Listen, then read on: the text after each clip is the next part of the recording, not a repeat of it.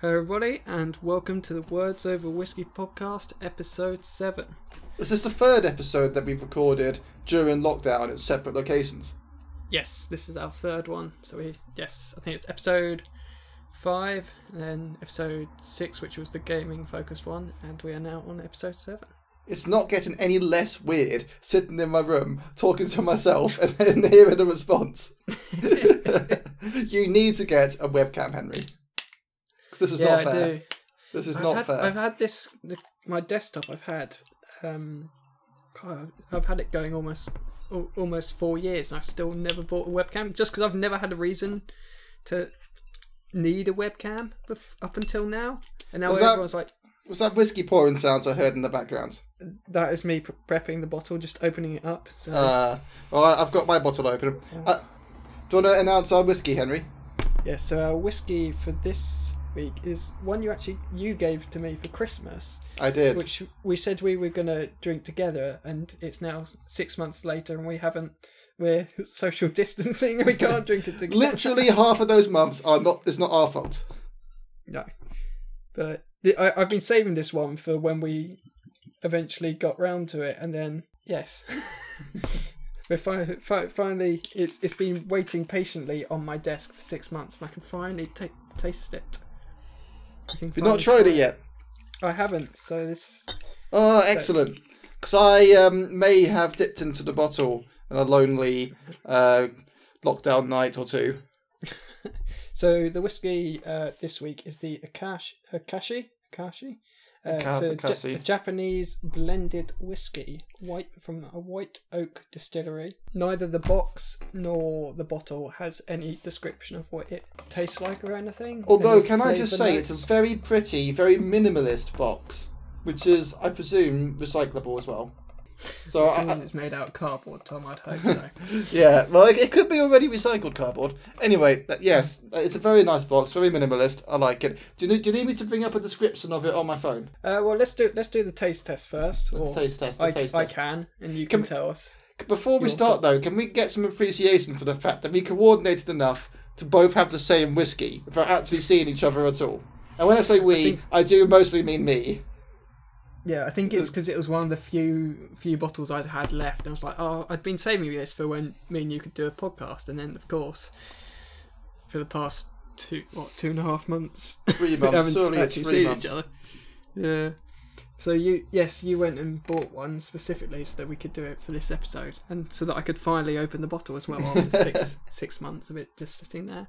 So I got this for you at Christmas, Henry, because this one was described, because we've had other whiskies from Japan before, but of all the most well-known ones, this one is apparently the dark horse of the Japanese whiskies. So tell me what you think. You said that on the Nikka one, when we had the Nikka whiskey, but I think you realised after we'd finished recording that you'd got them mixed up. Did I make a whiskey mistake? Did I make a whiskey error? Oh, that is shocking. That is shameful. I'm not ashamed, actually. That's a very easy mistake to make. The boxes even look very similar, to be fair. Anyway, can we try this whiskey? Yeah. Well, it smells really nice. Let's give it a taste test. Ooh, that's nice and smooth. I know. When I tried it the first time, I was like, Henry's going to like this. That is really smooth, isn't it? Mm. It really, it goes down really well.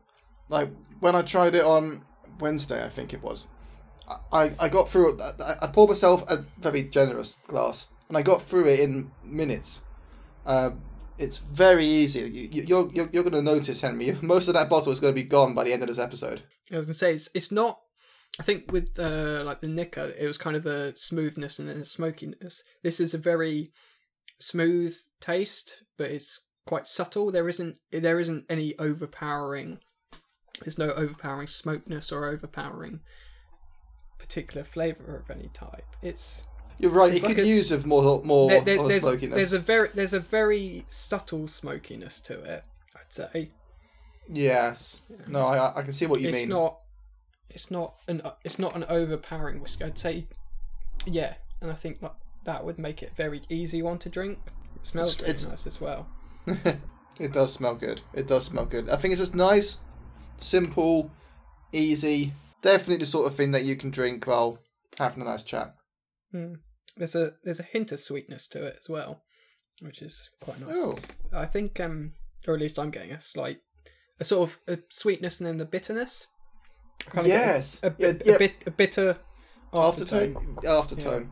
No, I got it then. I took another sip, and it was sweet at first, and then went on to be more bitter. Mm. So how does this compare for you between this and the Nicker? Oh, The two? I've got very good memories of the Nicker. Very good memories. I think Nicker from the Barrel, I think that's going to be above I think this one. This is nice. It's very nice. Yeah, It's not got enough. Two. It's not got enough personality. It's not got enough of a taste, really. Yeah, I think that's with the Nicker. It was very memorable because of the smoothness and then the smokiness. This is. I know it is a little bit. The taste is too subtle for me. The taste is a little too subtle. I mean, I have just had some very salty chips, so maybe it's that. But at the same time, it is the taste is very subtle, and it might be lost on me a little bit. Yeah.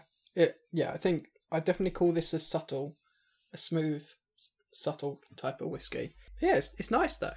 There's kind of there's a flavour to it which I can't quite put my finger on the right description for it, but yeah, I really like the bottle as well. Bottle's very nice. The bottle reminds me of like in a historical drama when they go to like this old hospital or old doctor's practice, and they've got these medical bottles like full of like of medicines or like preserves, body parts in a jar, and it sort of reminds me of that. I was going to say I'm going to be very worried if I suddenly see like an eyeball or something floating in my whiskey. I think if that happens, then I know I need to stop drinking. That bitterness from the taste you mentioned, Henry. Mm. It's also a little bit difficult to pour. Or you seem to have trouble with pouring the bottles because you said the same thing for the Nicker bottle. Well, the Nicker bottle was similarly shaped, in my defence. Okay, I managed it all right then, but I think you mean the top of the bottle rather than the actual bottle shape. Yeah, it's nice. I'm glad to have tried it. Definitely. Absolutely. I don't think it's the best Japanese whiskey. You know what we should try again soon, Henry? That Suntory one. That was good. Yeah, that was a good one. That was a good one. Although I didn't like the bottle for that one either. It sort of looked like the sort of whiskey that you'd find behind the counter in an off license, and you'd see some old wino picking it up. Yeah, I think I'm. Henry, you said yeah very suspiciously. Then have you been going into off licenses and buying whiskey at like 1 o'clock in the morning? No. I'm just this. Like you said, this whiskey's going down quite smoothly, actually. So I told you. You. So I think that is. He's giggling. Nice. I'm enjoying a good whiskey. It was worth the wait. Excellent. I think I'm glad. Yeah, it's a kind of a subtle, smooth whiskey, but I think I'd definitely have it again. Yeah. I think I'd have it again. Yeah, I'd have it again. I think out of the two, I would probably choose the Nicker over it. I'd choose Nicker or Suntory over this, but it's still much better than normal high street brands. Yeah. It's something that you can just sip and concentrate on something else. Yeah. Like talking about books. So what have you been reading or what have you been up to recently? So I was reading Broken Homes by Bren Aronovich. You spoke about this. I spoke about this and I did. It's in his PC Grant series, which is about the police investigating supernatural crimes, except it's from a very gritty British police perspective. So instead of it being two detectives who are partners who are given cases, it's actually solved in the real world. So like murder investigations, you don't have just two detectives, you'd have like 20 or 30, for instance. And in this country, I didn't know this. I haven't actually confirmed it's true, but I imagine it is. A murder investigation costs millions. It's got to pay the wages of the 20 or 30 officers involved, and that's just the detectives. You've got to pay for conference rooms to house the investigation. So this is when evidence. It turns out it's not actually a police series, it's actually about their accountant. Yeah, but actually, funnily enough, I was going to go on to say the series focuses way too much on more mundane details like this. If you want something that's very much glamorous, attractive, paranormal romancy type stuff, although there is some paranormal romance, there's very little actual supernatural happenings. You're more likely to read about the character walking the dog on a council estate than you're going to read about him fighting vampires or something.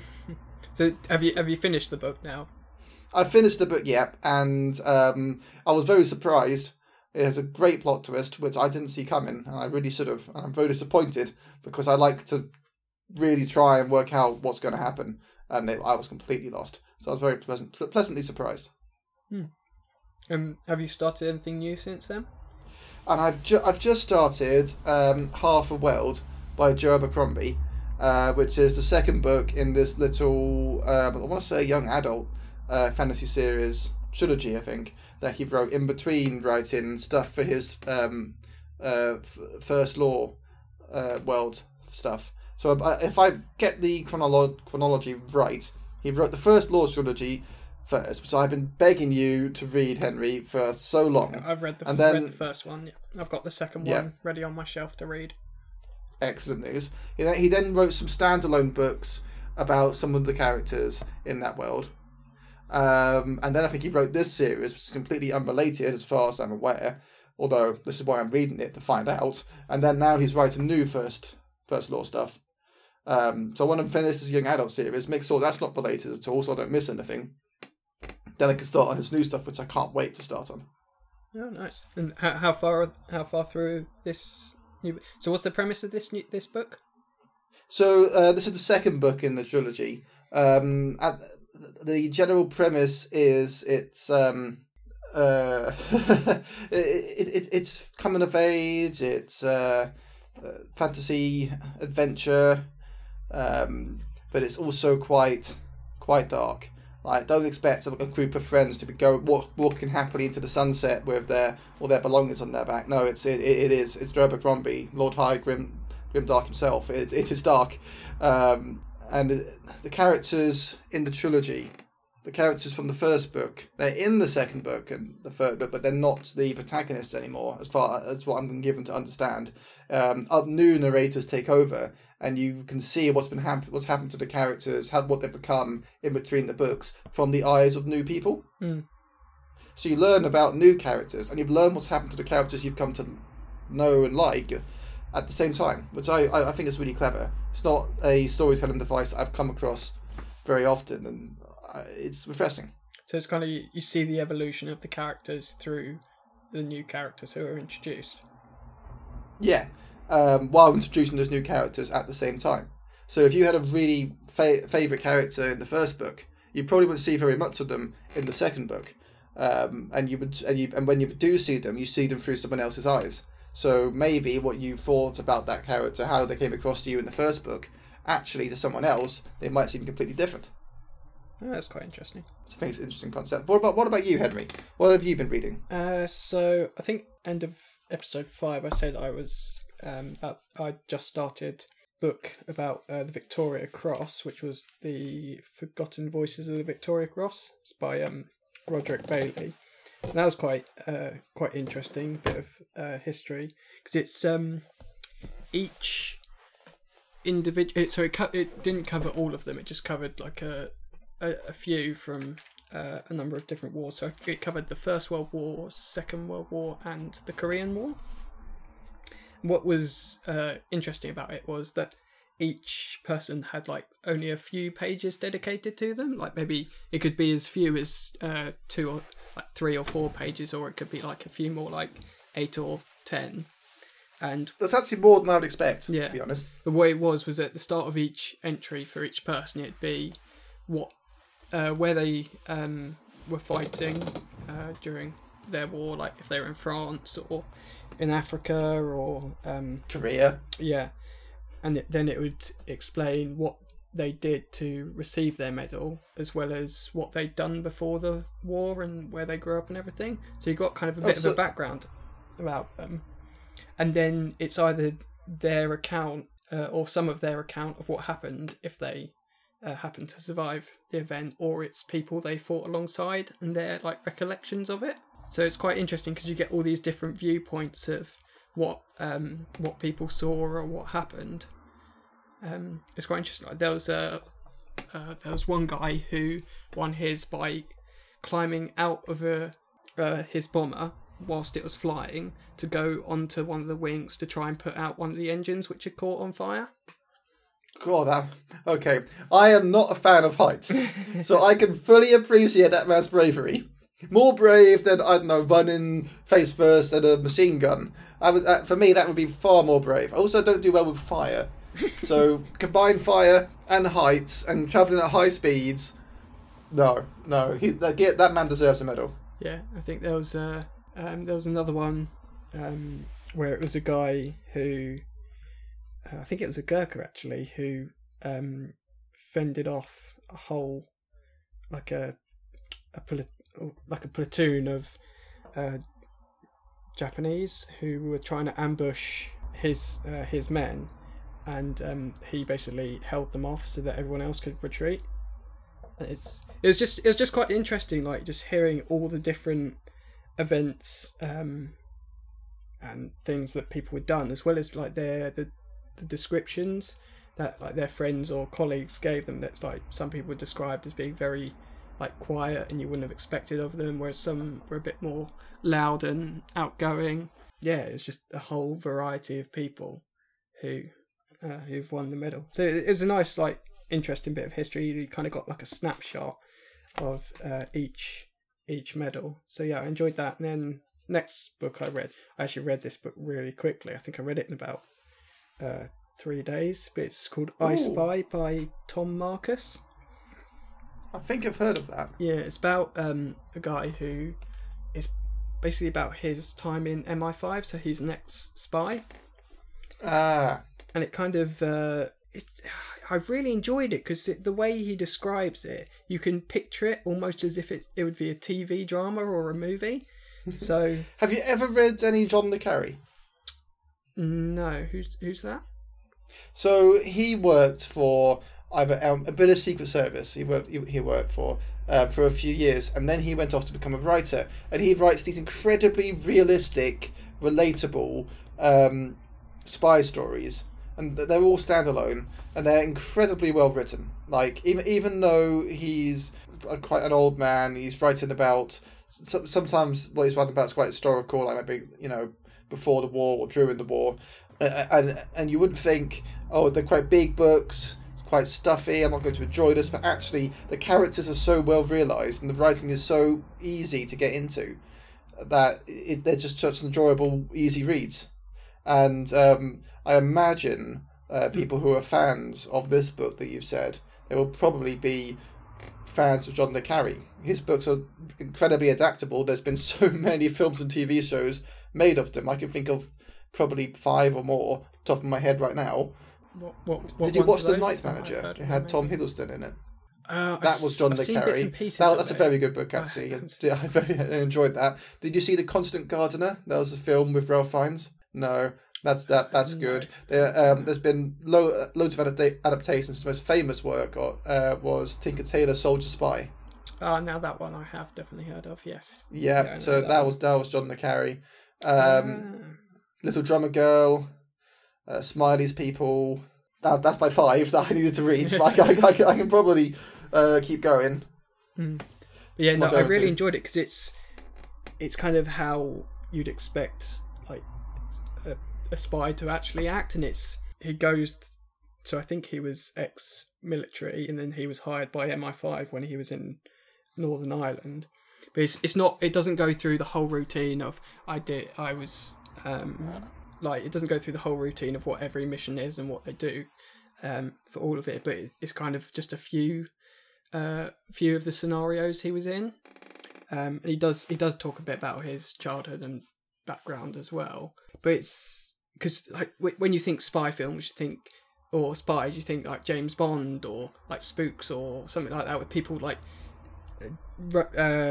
bonnets sliding over cars, and you think of car chases, you think car of chases and everything. Like, whereas this he just shows it's a very coordinated type of thing. Like there's when they're like tracking down someone, there's 5 or 6 different agents out in the field, and they're constantly in communication with themselves and between themselves and HQ, and like saying like, I've got eyes on da da da da.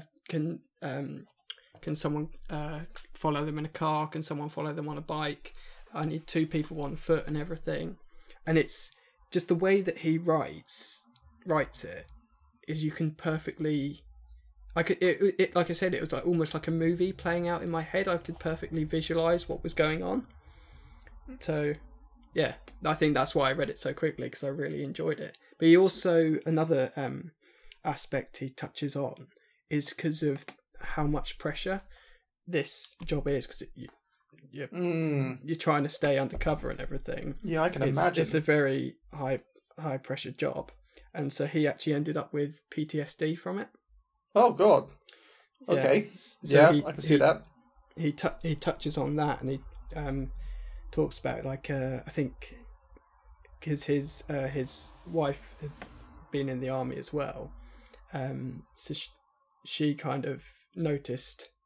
I think there's a chapter where she actually writes it, and she talks about the signs of it, and like how she started to notice it with him, like where he'd sort of phase out and he'd be kind of like looking around, sort of as if he was like checking to see if anyone was following them. When they'd take their kids to school, they'd be doing about 4 or 5 laps around, and he'd be checking that no one was following them. I don't think you need to be ex-military to notice that he's got PTSD from this, if I'm honest. I think I would notice as well. But yeah, I really enjoyed it. I found it really well written, and yeah, like I said, it did, just as I was reading it, kind of played out like a movie in my head, which I think is a good indication of quite good writing. If it's that easy to absorb and easy to read, it's good, which is different from the book I am now reading, which is what are you now reading? A very strange book. You might have heard of it. It's called Ship of Theseus, and it's by J.J. Abrams and. Oh yes, Doug you spoke about this. Was it in the last episode, or was it when we were chatting after the last episode? I think it was when we were chatting afterwards, and I think I was just about to start it, and I was telling you a little bit about it. Yeah, so how are you getting on with that? So this is the book, which has sort of been made to look like an old library book. But although there is an actual story in the book, the main story is what's been written in the margins between the 2 people as they both pop into the library to see the book. Yes. I don't think I've done it justice. I don't think I did the premise justice of my description, but roughly speaking, that is what it is. Yes, that was actually a really good kind of brief summary of what it is. Oh, good. It's an interesting premise because, yeah, like you said, it's kind of like a mock-up of a university library book, and it's published by a fake author. I don't think the author actually exists. So the story itself, the actual text, what is that about? So the main story itself is about a man who wakes up in a strange city with amnesia, can't remember who he is or where he is, and then he kind of goes through a number of sort of strange events, and he ends up in different places and meets different people, and then there's kind of like interlinking threads between these different places. Like he'll meet someone who looks like someone else he's met somewhere, and then various events happen which kind of force him to keep moving on, and he kind of remembers little bits and pieces but never much. I still haven't read all of it. I'm about halfway through it at the moment, and the main story I found quite interesting actually, but as you said, that's only half of it, because in the book itself, written in the margins and everything, are these 2 other people having kind of correspondence with each other via the book. So I think it's a man and a woman who've they're kind of writing to each other back and forth about the book and about the author.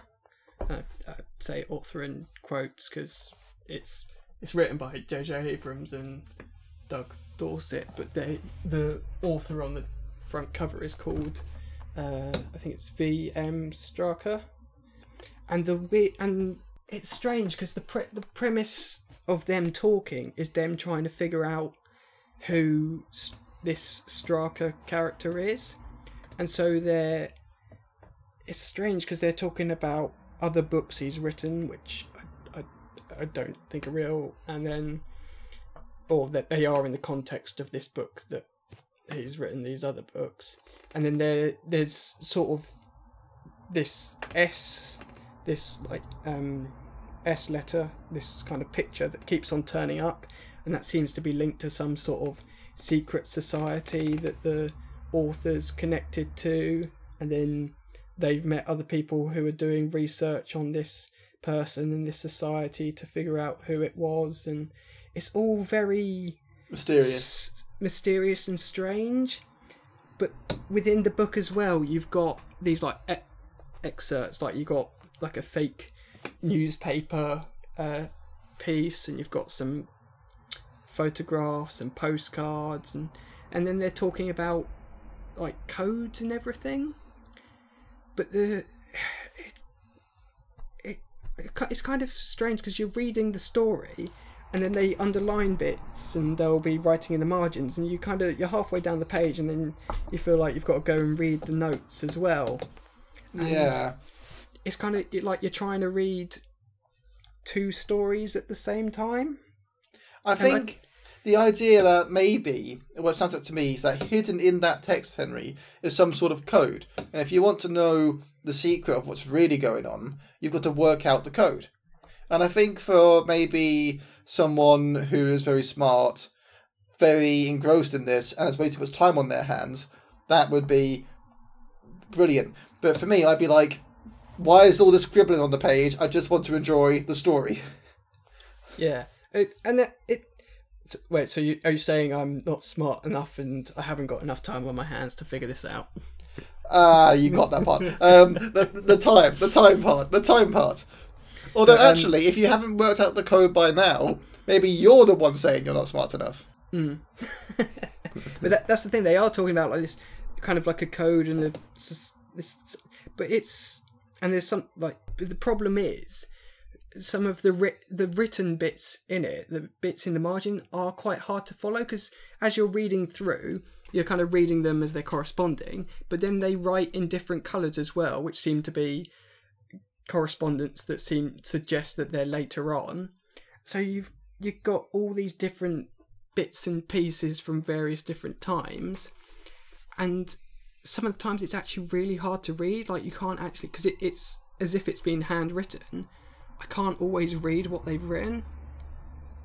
And yeah, I would get that. At times I kind of find myself really invested with like the margin notes and everything, and then other times I'm kind of like, I remember reading the review of this book years and years ago. I can't remember where it was, a magazine I think. I remember reading the review, and I think they said the same as you, Henry, that they found what's written in the margins or what's underlined, that they found that too distracting, and that although it was a brilliant premise, they would prefer I think it's a novel idea. It's an interesting idea. Good pun. Oh yeah. There's a book Sopping Godalming called A Novel Idea as well. A novel idea. I'm actually quite enjoying the main story, but I think the put into practice, it's quite strange, and I don't think it quite works. And I think the fact that it's kind of all made up about a made-up author, I don't kind of really get it. Do you think it would have been better if J.J. Abrams had made it into a movie? I think it could kind of work as a TV series or as a movie where you're seeing the man and the woman kind of correspond, but you kind of get to see how it plays out. I think J.J. Abrams, because he is a well-known and probably quite talented director, he probably should have made it into a movie. Mm. But maybe, seeing as I'm only halfway through at the moment, I might I might get to the end and be like, oh, it all clicked at the end, and I really enjoyed it. At the moment, I'm enjoying the main story, and I kind of find the margin stuff quite mixed. It can be engaging at times, and other times it's a bit confusing, and I get a bit lost.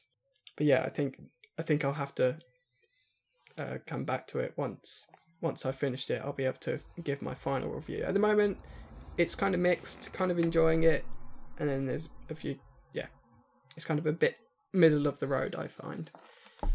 Interesting premise, but I don't think it quite works. I think that'd be my kind of summary of it at the moment, halfway through. It's a shame, because J.J. Abrams writing the sci-fi novel, you'd think, oh my god, this is going to be brilliant. And maybe he was just a tad too ambitious. I don't think he actually wrote it. I think he came up with the premise, and he got the other guy, Doug Dorst, I think he's the one who then wrote it. But J.J. Abrams is the one on the cover. No, they're both on the cover. No, actually, neither of them are on the cover of the book. It's the kind of fake author, and instead they're kind of it comes in this kind of little box, and their names are on the box. So yeah, I think next episode, hopefully when I've finished it, I'll be able to give you my what you should do, Henry. Take on it. What you should do: throw away the box and take the book and donate it to a library. God, someone will be really freaking confused. Or what you could do: cover all like the notes and annotations except for the very first one in Tipex, and then just slowly every couple of days or so just reveal the rest of it and see if anyone's like going in and just, like following the story or like writing their own annotations in. Oh, I'll tell you what it made it when I started reading it. What it made me think of. It made me think back to like GCSEs, and where you'd have to annotate like Of Mice and Men and books like that, and be like, that's true. What does this stand for? Or the red dress stands for danger.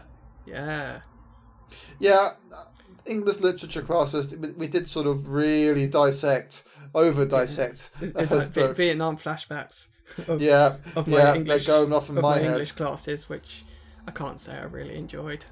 I think by the end of them, I think I was sick to death with an Inspector Calls and Of Mice and Men. I was like, I've read these so many times and I can't fit any more in the margin. And oh god, I had The History Boys and To Kill a Mockingbird, I think.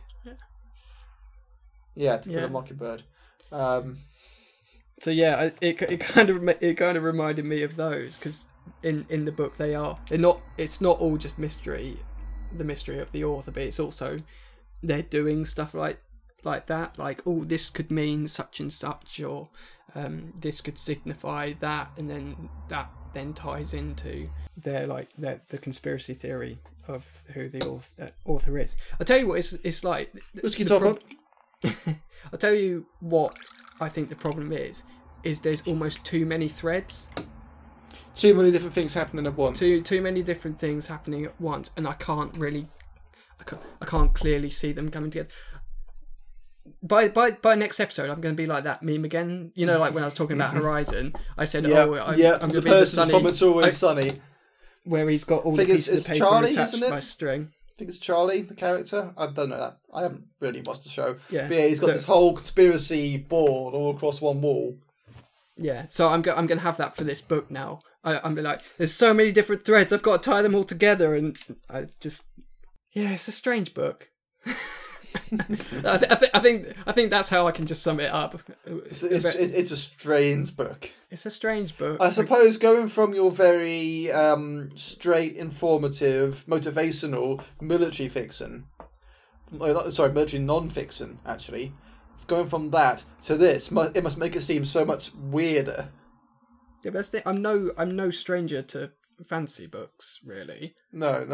Although you do need to read the first book. This is such a different premise to anything else I've read.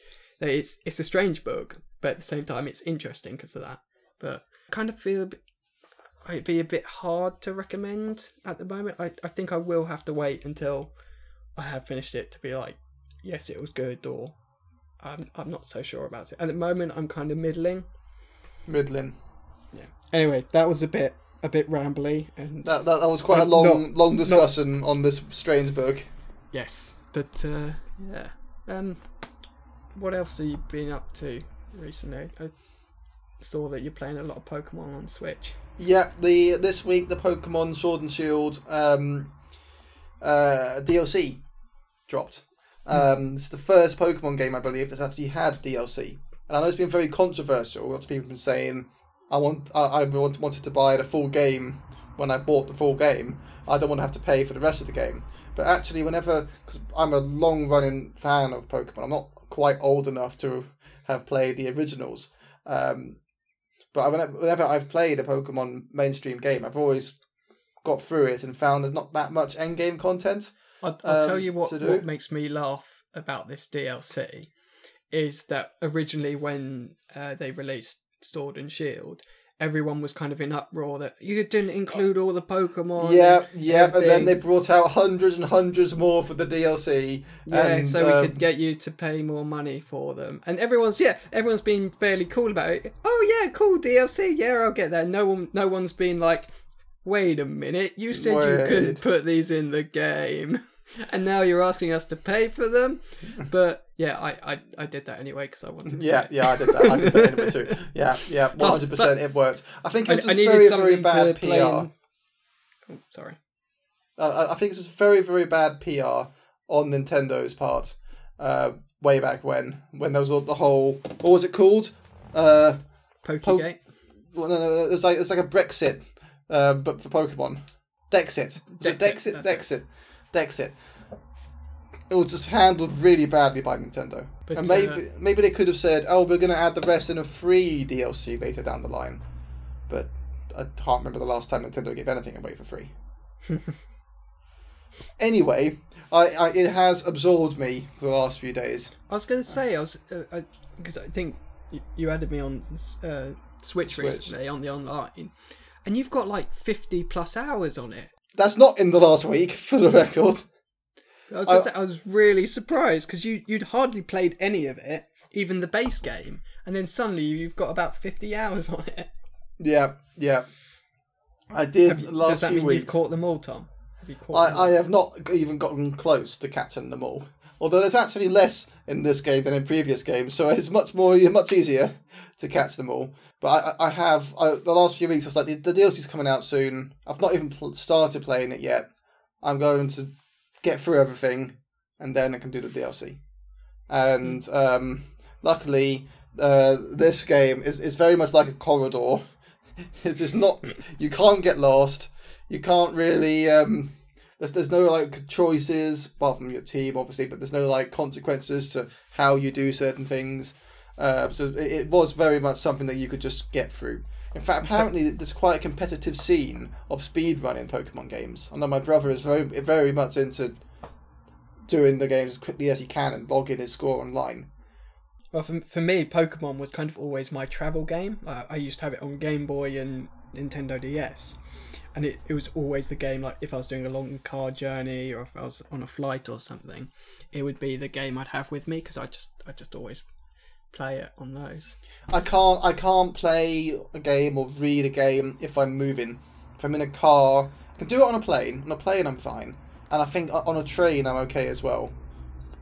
That's the funny thing because none of my family can like read or anything in the car, and they all get car sick, and I'm the only one who can. Really bad car sick. I get travel sick very easily. I love it. It's because I've read so many books just on long car journeys and like playing Pokemon and other like Nintendo games on my Game Boy or DS and Switch. It's but yeah, I got the DLC as well, kind of to fill the time. I think the DLC came out on the 17th of June, and then The Last of Us came out on the 19th, and I got the DLC to kind of fill the time between the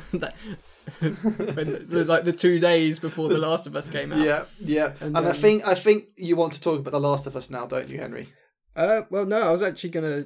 You got more Pokemon stuff to do. By all means. Yeah, I was gonna ask how far through it have you got? I don't want to give away any spoilers. Have you got you've got Well, it's a Pokemon game. It's not really Not story really spoilers. heavy or anything. No, is it? no, it's not. So the new Pokemon that's been all over the advertising material. This little Kung Fu fighting Pokemon called Kubfu. I've got him and I've evolved him. And I'm about to do what I believe is the final challenge, if you like, of the story type mode in the DLC. Is that where you have the final fight at the dojo? That is where I have the final fight at the dojo. I I haven't think done you're it at yet. the exact same part as me then. Oh, well, you see, I stopped to effort value train some more new Pokemon for my team. Not because I needed to, but just because I like having them there and going, that's a very high stat. I like that stat. Very high number. Makes me happy, Henry. It makes me happy. Yeah. And which I take it you evolved Kubfu, because you can. It has two different forms, but you can only pick one. You have to go through a tower, and it can either become a dark type or it can become a water type. There's two towers where you can train your new Pokemon, and depending on the tower you choose to train through, that's what that determines its form. You can only choose one. Is it Kubfu has its final evolution after you beat one of the towers? That's right. Is it Urshifu? Urshifu, yeah, that's right. And that also determines what moves it learns as well. So which tower did you go for? So I went for the Tower of Darkness. And my logic being, yes, I know water can have these sort of mystical kung fu connotations, but the Tower of Darkness, you want to know how to fight, you've got to get mean. You've got to fight dirty. I think the Tower of Darkness would be the place where I would want to train if I was going to be training myself. So I went. Your logic was very different to mine. Mine was, well, I've already got a bunch of water types, but I don't really have many dark types. Plus, see, I was thinking about the Pokemon. I was thinking about his benefit and what would be best for him and his growth. You were thinking about you, Henry. Yeah. Plus, shame on you. I think the dark type one looks slightly cooler in my opinion, so it is for vanity's sake as well. Yeah. Okay. To be fair, I did notice that as well. I am vain. I'll put my hands up. I did say, like, good news. Stick with me, Kubfu, and you'll always look your best, whether or not you want to or not. Yeah. So I think, like you, in about 2 days, I played through most of the kind of story of the DLC. But yes, and then The Last of Us 2 came out. I haven't had a chance to get it yet because on Amazon, prior to its release, it was only available as a steelbook. And I'm sort of like, well, I'll give it a bit and see if they offer just a base game for a little bit cheaper. But that was just the base game. It's just that it was a pre-order bonus that you also got a steelbook with it. Anyway, we'll move on. Tell me what it's like, without any spoilers. I'm not going to go into spoilers. Good. Because, yeah, we will have to do a spoiler discussion once you've played it, because, oh boy, it is. I'm really enjoying it so far. It's been out 2 days, and I think I've already put 10 hours in. Those are rookie numbers. Henry. You've got to get those numbers up.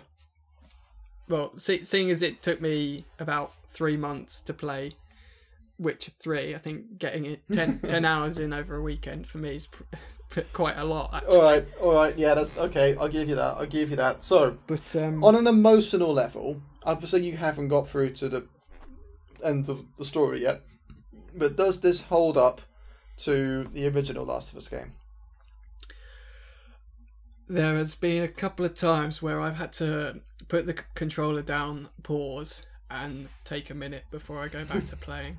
Already? That early? Yeah. There's this game. It's so well crafted, the story. There has been so many like bits of like twists and turns I didn't see coming. And they've been handled really well. Like there were some bits where I was a bit kind of unsure how I felt about them, and then later down the line the story kind of changed and adapted, and I was like, oh, okay, that kind of makes sense as to why they made that decision for the story, and it's really interesting how they've handled that. So yeah, it's because just the premise of the Last of Us, it's a dark and gritty world. It's a dark and gritty game, and that is very present both in the story and the combat. I think the combat is probably one of my only gripes, is because I'm kind of terrible at it. To be fair, it was a bit challenging. It was a bit challenging until you actually worked out the best way to get through things. It was very challenging. But that's the thing, the combat's become slightly harder because I think the AI for the enemies have been improved, and it's really quite noticeable because I think they're a lot smarter than they were in the previous games, because they now do like different tactics. They'll actually try and flank you. So there's been a number of times where I've been shooting at two people and then suddenly I'm getting shot from the side because this enemy I didn't notice has kind of outflanked me, and it's made it that. The Last of Us was always known for very good AI. Obviously not where the zombies are concerned, well, the equivalent of zombies. But Ellie, in the original game, she would go off and forwards for you while you're busy smashing someone's face in as Joel.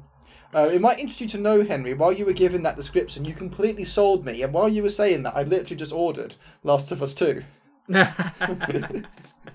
Perfect. It was my sales pitch, my salesman skills that clinched the deal. And you didn't even notice. You didn't even realise. But, yeah, it's... And there's the dogs as well. The enemies have dogs. And that they make it challenging as well, because they can sniff you out and then they can track you down. And I'm just like, oh god. I also probably hesitate more. And I don't know if this makes me a bad person, but I'd hesitate more killing the dog than I would killing the human. Oh yeah, I've seen so many other people who are like, I don't want to kill the dog and everything. Oh, don't get me wrong. I would still probably kill the dog. If it was between me and the dog, I've accidentally done it in panic, where I think there was one time where I was kind of hiding and then the dog caught my scent. And it kind of leapt at me. I just panic pressed the melee button, and I was just like, "Oh god, no, Henry!" I was like, "No, I didn't mean to do that." And then you monster! There are people shooting at me. I'm like, "I'm sorry." I don't blame them. But yeah, I think at the moment I might only. Yeah, the combat is quite challenging. So there have been a couple of times where I've got frustrated because I keep on dying and having to redo a section. So I think there was one bit where I got so frustrated that I kind of, because it's you try and remain stealthy as long as you can, because your ammo's limited and everything. Yeah. So you're trying to sneak and take out enemies silently, and then if you need to, you go in guns blazing if it all fails. Usually, where there's the option of stealth or fight, I'm usually going guns blazing. Yep, myself. Just because I find it easier. But there's memes. Stealth is optional for this mission. Okay. Yeah. Oh boy, here I go killing again. Because you have such limited ammo and resources, you can't really do that. So I think they got to a section in the game where I died a few times. So what I did was I kind of found like a sneaky route part of the way, took out a few enemies, and then I just sprinted through the rest of it. And so you can completely skip some combat encounters if you're careful. And I think there is a way to completely sneak and avoid enemies. So I think there was an area where I'd cleared out all the enemies, and I was just going around exploring to try and find resources. And I found a route that would have taken me past all the enemies if I'd found it earlier. And I was like, oh, damn. You see, I wouldn't have taken it even if I'd found that before taking out the enemies. So I'd be like, from a realistic point of view, I don't want enemies behind me and in front of me. There'll definitely be more enemies in front of me. I don't want them behind me as well. Mm. So from a realism perspective, I want to try and take them out if I can. And also, because of a cold-blooded, dark-natured part of me is just like, no, they don't get to live. I am not going to be merciful. But one of the things that has really sold me on this game is just certain levels of detail. Like the cutscenes are absolutely gorgeous. It's like watching a movie. Like the detail on like the characters and everything is incredible. Like and even like at certain points in the game, I think there's you can upgrade your weapons, and when you're at a workbench and you're upgrading them, you can zoom in. But you zoom in and you kind of also see Ellie's hand, and just the detail on like the gun and on her hand is absolutely incredible. It looks so lifelike, and that's amazing. And then there's just other aspects in the game, like when you're wandering through the world, if you go past a tree that has snow on it, and even if you just lightly brush it, you'll see the snow fall onto the ground. There's just various like little details, and one of the ones which really it's so small, but it's kind of so incredible how much detail they go into. And there's a scene where you're playing a guitar, and you use kind of like the D-pad on your controller to strum the guitar. But what I found was if you strum in the opposite direction, it actually makes a slightly different sound. So when you're playing guitar, if you strum down, you play the strings, they'll make a specific sound, but then if you strum up, they make a slightly different sound. And the fact that they have included that subtle change in sound for something that they didn't need to do, but they did it anyway, I was just like, this is why I love games. Just fantastic, great story, and just beautiful detail. Even something so minute as that is fantastic. So in terms of the games you've played so far this year, there's The Witcher 3, Pokemon, and this. Well, no, I was going to leave a longer pause. It's basically just The Witcher 3. It pretty much has just been The Witcher 3. I was going to say, compared to the games that you've played so far this year, I'm thinking, well, there's 3 of them. So I was going to say, how does it compare? But to be honest, there's only 3 games. Yeah, I can't really do much. And besides, they're such different games as well. They are very different games. Different games. Yeah, I'm really enjoying it so far. I think on the day it came out, I think I stayed up too late playing it, so I had some very strange dreams afterwards. So I don't think I've. I love strange dreams. I'm a big fan of strange dreams. But it wasn't even like I was dreaming of like the zombies or the enemies or anything. It was the fact that I was dreaming that I was having to collect the resources. Oh no! Yeah, it was funny. But I once came down with a really bad fever, but I'd been playing way too much Destiny 2 before that, so I dreamed that I was, because in Destiny 2, there's this area which is placed under a curse, where you fight in this war, and every week the whole battlefield resets, and everyone who's died resets. And I dreamed I was stuck in that loop, and I was fighting these monsters over and over and over again, and that was my dream. And for some people, I was like, that's horrible. I'm like, it was so much fun. And then I woke up and I was very, very disorientated.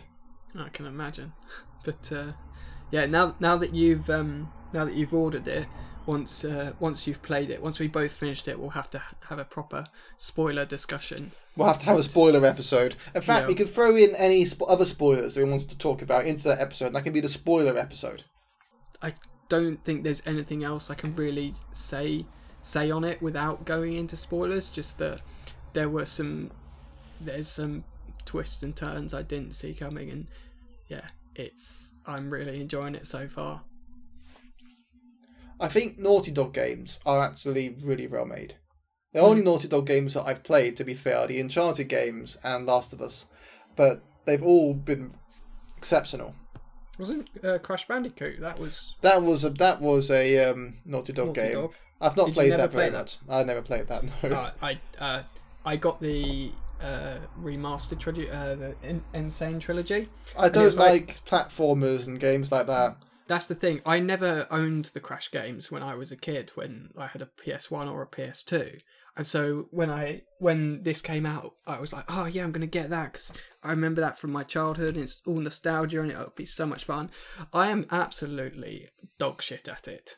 I am truly, truly terrible at Crash Bandicoot. That scene in Uncharted 4, where you play as Nate playing Crash Bandicoot, I was terrible at that. I was just like, I'm better controlling Nate at climbing, and I'm terrible at that climbing, than I am for Crash Bandicoot. What is Crash Bandicoot? What type of animal is it? He's a bandicoot. That's an animal? I don't know. What kind of animal is a bandicoot? I don't know. I'm going to look it up. What animal Can I just say, Henry, your keyboard has a really satisfying typing sound. He's an Eastern barred bandicoot, so there is actually an animal called a bandicoot. And what is a bandicoot? It kind of looks like a cross between a rabbit and an anteater, but small. Oh. I will send you a link. So I'm going to be really, really interested to see what you have to say when you play it. Yeah, and I've been speaking to some other friends who've been playing it as well, and they're really enjoying it. What is that? I've just clicked your link. Have you seen it? That is weird. Do you see what I mean? It kind of looks like a rabbit and an anteater. Oh, and there's this fan art of Crash Bandicoot with the weirdest face. Right, okay, that's enough. That's more than enough. But yes, I think I will save saying any more on The Last of Us 2 for the spoiler episode. For a spoiler episode once we've both played it. Because, yeah, I have a lot to say about it once we both have finished it.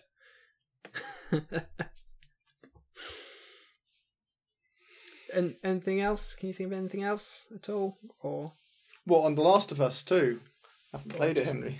No, just in anything else you want to go over? Anything else? My life has become so boring since we've had to go into isolation. There's nothing really interesting that I can say. Gonna stop you there, Tom. Don't want to take up another 10 minutes of the episode of your personal rant. My personal rant. It is very tempting, but I will spare you. What do you plan to read next time? What do you plan to play next? We plan to play next after Last of Us 2. Because I've got a long list of games to get through, but we'll get to that. What do you plan to play next? Yeah, so I think once I've played this, I've got. I'm thinking of going back to the Spider-Man game because I've still got I've got the DLC for those still to play, and I've got a couple of the Tomb Raider reboot games that I think I got like a couple of Christmases ago and just haven't got round to playing. I've got some of those on my PC because I got them when they were in the sale, so I could play those too at some point and we can discuss. Yeah, so I think I'll probably look at playing those, and I've got Breath of the Wild as well for Switch. I need to play. I think after having only recently just finished Witcher 3, I don't feel quite inclined to jump into another open world game again and take up another half a year trying to finish that. Oh my god, did it really take you that long? Oh, I think I started Witcher in about February and I finished it. You see, I set myself the challenge of reading all the Witcher books and then playing through all the games in order. And you've started none of them. Oh, no, hang on. No. I'm about 5 or 6 books in, actually. Thank you very much. But, yeah. It's going to take me forever by the sounds of it. Might be on episode 100 and you might have just about started. I'll be 100. I'll be 100 and I'll have to start the first game by then. But what do you think I should play next? So once Uncharted, Horizon Zero Dawn. I was Horizon Zero Dawn. Last of Us won't get here until end of next week. So there's something that I could potentially play through between now and then. Witcher sounds pretty good. I think it'd take you a while. Definitely not going to be done in a week. I don't know. Just keep playing more Pokemon until Last of Us turns up. That's what I did. Yeah, fair enough. Cool. I think we'll wrap up there. So thanks for the whiskey, Tom. This is a good Christmas whiskey, which I've finally tried. Got around to I'm glad you drinking. enjoy it. I'm glad I chose a good one. It was between that and one which I later found out you really liked. So I'm glad this one turned out to be okay. Anyway, guys, thank you very much for listening, and we will see you on the next episode. Bye. Thank you very much. Thank you for listening. Bye. Bye.